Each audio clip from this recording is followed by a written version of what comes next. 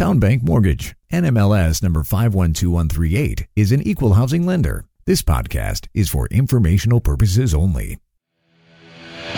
And now, the man born with the 5 o'clock shadow and with the NMLS number 2028-201. He is a gentleman. He is a scholar.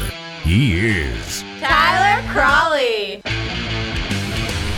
So I'll admit, I noticed a lot of things during the intro as it was playing. One of them being that I remember telling myself that I was going to work on a new kind of intro screen for the podcast as it plays on YouTube, like one with more motion and some video and some fun stuff. And I never did that. I also realized, of course, that it's been over a month since we did a podcast, and there was something else that was in my brain, but obviously not that important. So welcome everyone to the Tuesday edition of Markets and Mortgages. It has been a while, as I mentioned, over a month, and no, nothing bad happened. I was busy, and I did redo the website, as you can clearly see in the background here on the podcast. I went back to the original design. I can't tell you how many times I did this when I was on the radio. I was on the radio for 10 years, and I probably redesigned my radio show website. I was on the radio for 10 years, 50 times, maybe 60. I'd go to one, then I'd go back, then I'd be like, I want to try something new. And I think the Markets and Mortgages, I want to say that I've probably redone this website maybe 4 times, which a little less. I've been doing this now. This is the third year. So it started 21, 22, and now we are starting year 3. Wow. This is the 250th episode. The 250th podcast, and hopefully we're going to double that number this year. That is what I am shooting for. Not missing days, staying on track. That is the goal. But that's been the goal before. So we will see what happens. So hope you guys had, I want to say, a great new year, but it's like, it is way too far into the new year to be saying, man, I hope you had a good Christmas and New Year's. If Larry David was listening to this podcast, he would not be happy. Yeah, you know, there's a great scene in Curb Your Enthusiasm where he's like, yeah, 3 days. 3 days into the new year, no longer can you say Happy New Year. All right, we got a lot to get to, which is interesting for a Tuesday show. A lot of times Monday is kind of boring. We're going to talk about a new piece some new data from Redfin looking at where people are moving and where they are moving from, or at least in the fourth quarter of 2022, because it was Monday. We got the inventory data from Altos, and we'll talk about some interesting stories that you can read more about in the companion newsletter, which actually was back yesterday. So the podcast, it's back here on Tuesday morning. The newsletter was back on Monday. So you got a little jump start if you subscribe to the newsletter. Of course, you can do that at marketsandmortgages.com. So let's start with the fourth quarter of 2022, where people were moving from and where they were moving to. So the first top line number, getting a lot of attention, a record 1 quarter, almost 25%, 24.6%. We can round up. 25% of Redfin.com users looked to move to a different metro area in the fourth quarter of 2022. That is up from 22.1% a year earlier, and significantly up from pre-pandemic when it was around 18%. So not exactly 50%, but a big jump nonetheless, which shows you that high prices, especially in some of these metros that we're going to be talking about, are having a big impact. That's obviously always going to make sense, but then when you have what's happened with mortgage rates, it's definitely having an impact. So where are people moving? Where is everyone, or at least where are some of the most popular areas that people are moving? Well, Sacramento took the top spot with 5,700 net inflows, basically meaning 5,700 more people moved into Sacramento than moved out. You're always going to have people moving in and out of places, but they're going to judge this by how many more people are moving in somewhere versus are moving out. So Sacramento, California took the top spot. Las Vegas, number 2.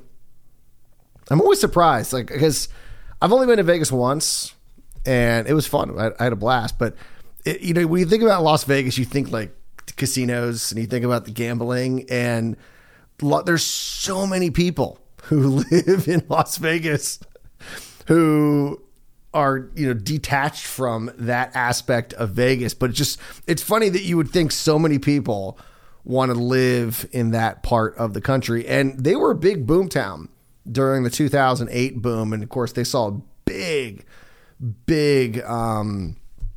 retreat, really bad reaction. Of course, the housing market just plummeted there, but they've come back and clearly came back strong and are holding strong even in the fourth quarter of 2022 with 5,400 net inflows. Miami was close behind with 5,300 net inflows, followed by Tampa and Phoenix, both up 4,000. Now, what's interesting, all regions, so every single metro area was down compared to their 2021 levels, and taking the top spot on that was Miami.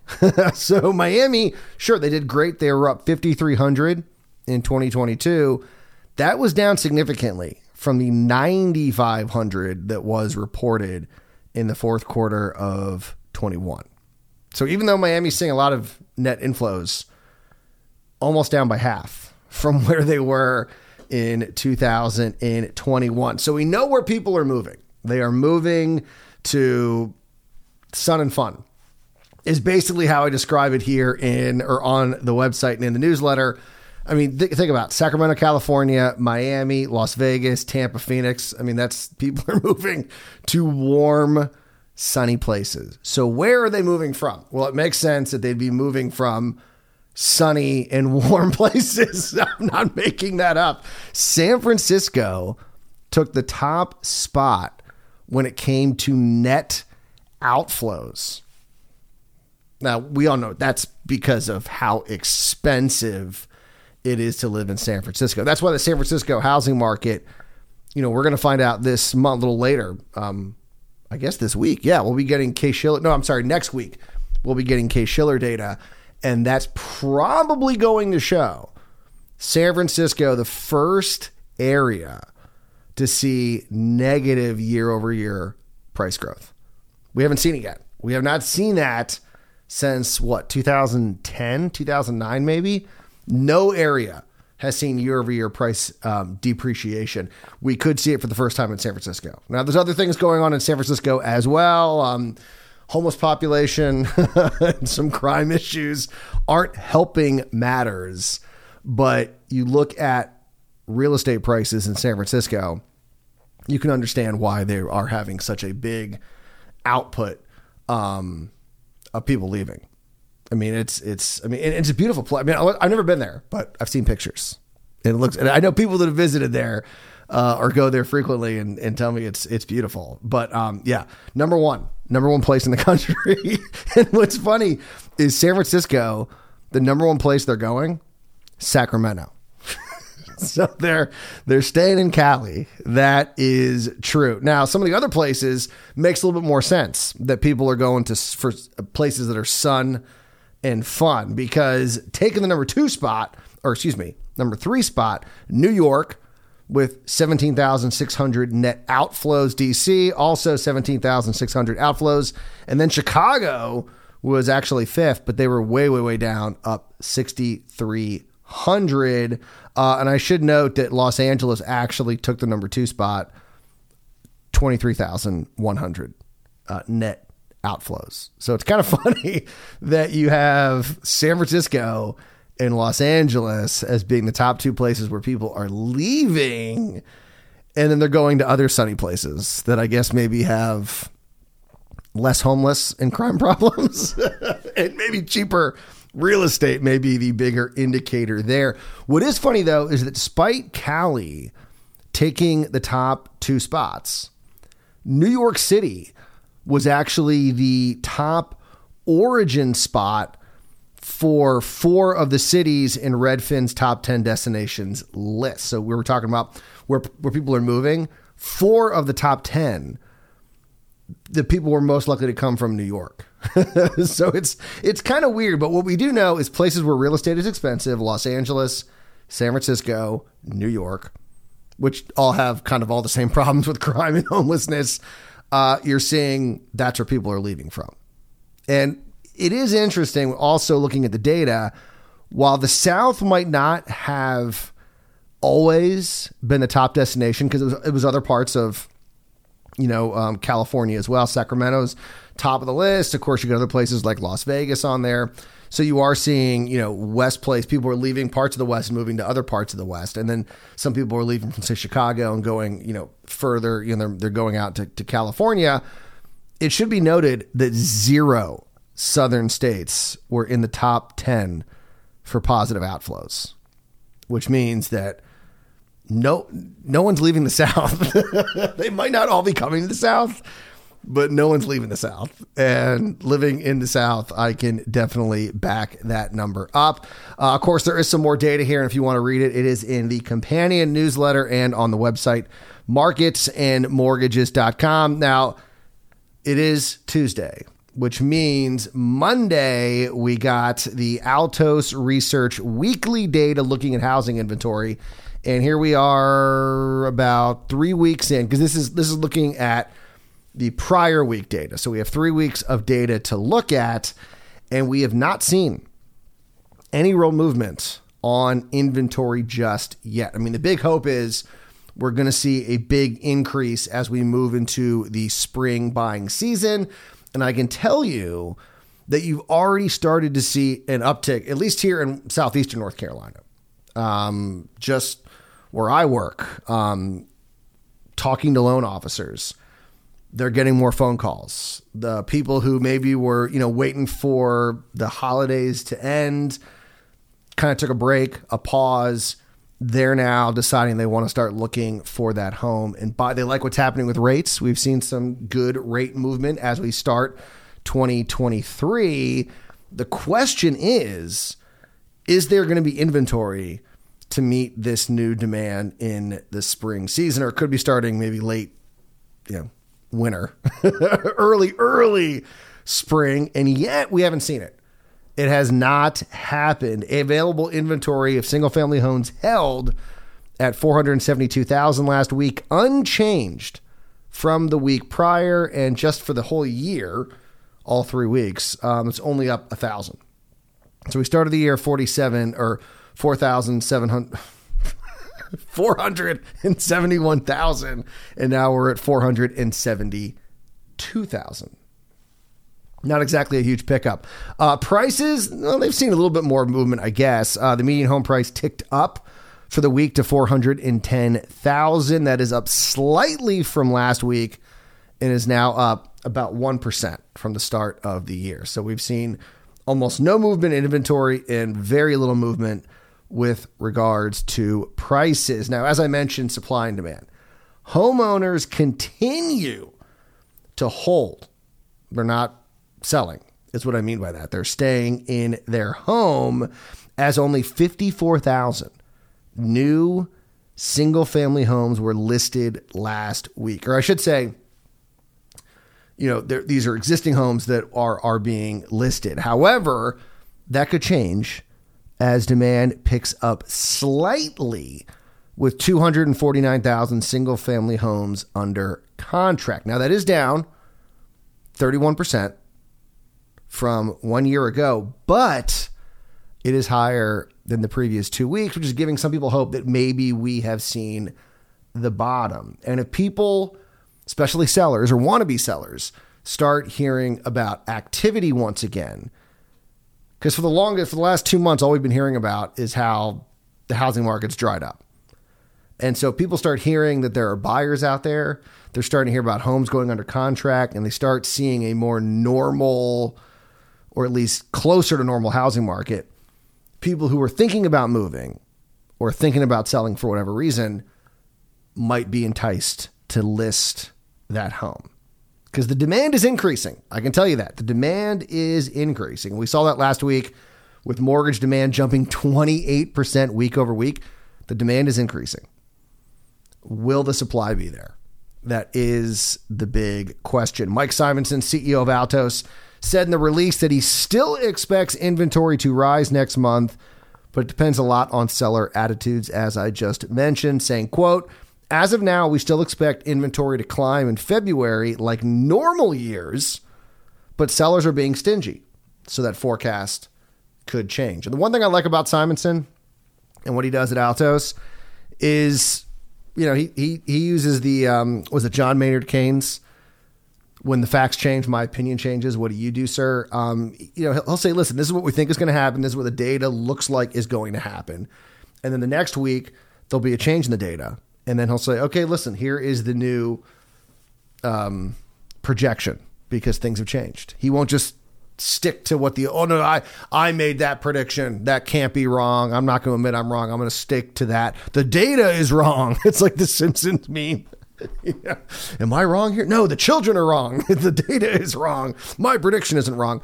He'll adjust. And so what he's saying here is, hey, listen, we're expecting inventory to climb like normal, but he is getting a sense that sellers might be a little hesitant, which could have a big impact on things moving forward. So we will keep an eye on that. Hopefully inventory increases because, like I said, the demand is increasing. It's there. If the homes aren't there, that's a problem. That is definitely a problem. All right, before we go, some funny stories, or one of them in particular, I recommend you taking a look at in the newsletter and, of course, on the website. So gas stoves have been in the news a lot recently. If you've been paying attention to this, they've become like a political football for some weird reason. But there was an interesting piece over at the Wall Street Journal, and they talked to some realtors all across the country, and they said that a gas range may slightly boost a home's value, especially if the stove's overhead exhaust vents. So they're like, hey, listen, I don't know about all this political stuff, but gas stoves move homes. You better make like a phrase out of that. A gas stove. No, you can't do it there. It's not going to rhyme perfectly, but that's what they're saying. Gas stoves move homes.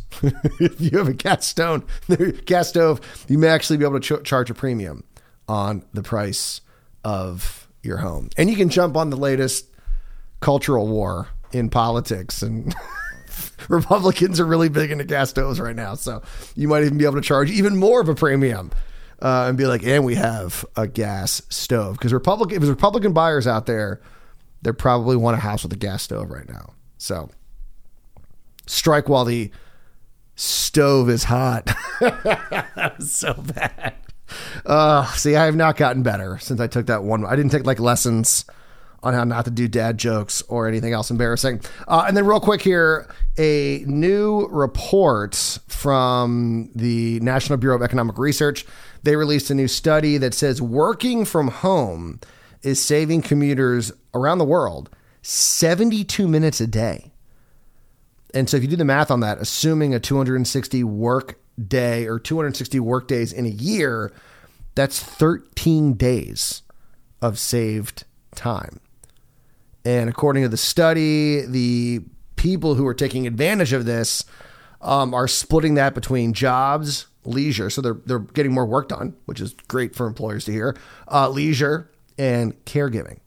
And link to the study here on the website, and of course in the companion newsletter, marketsandmortgages.com. All right, we are officially done. You guys enjoy your Tuesday. We will be back. I promise. I won't take another month off. I'll be back tomorrow, Wednesday, for another edition of Markets and Mortgages. Do I still remember the ending statement? Yes, I do. Of course I do. And remember, as always, do not wait to buy real estate. You buy real estate and wait.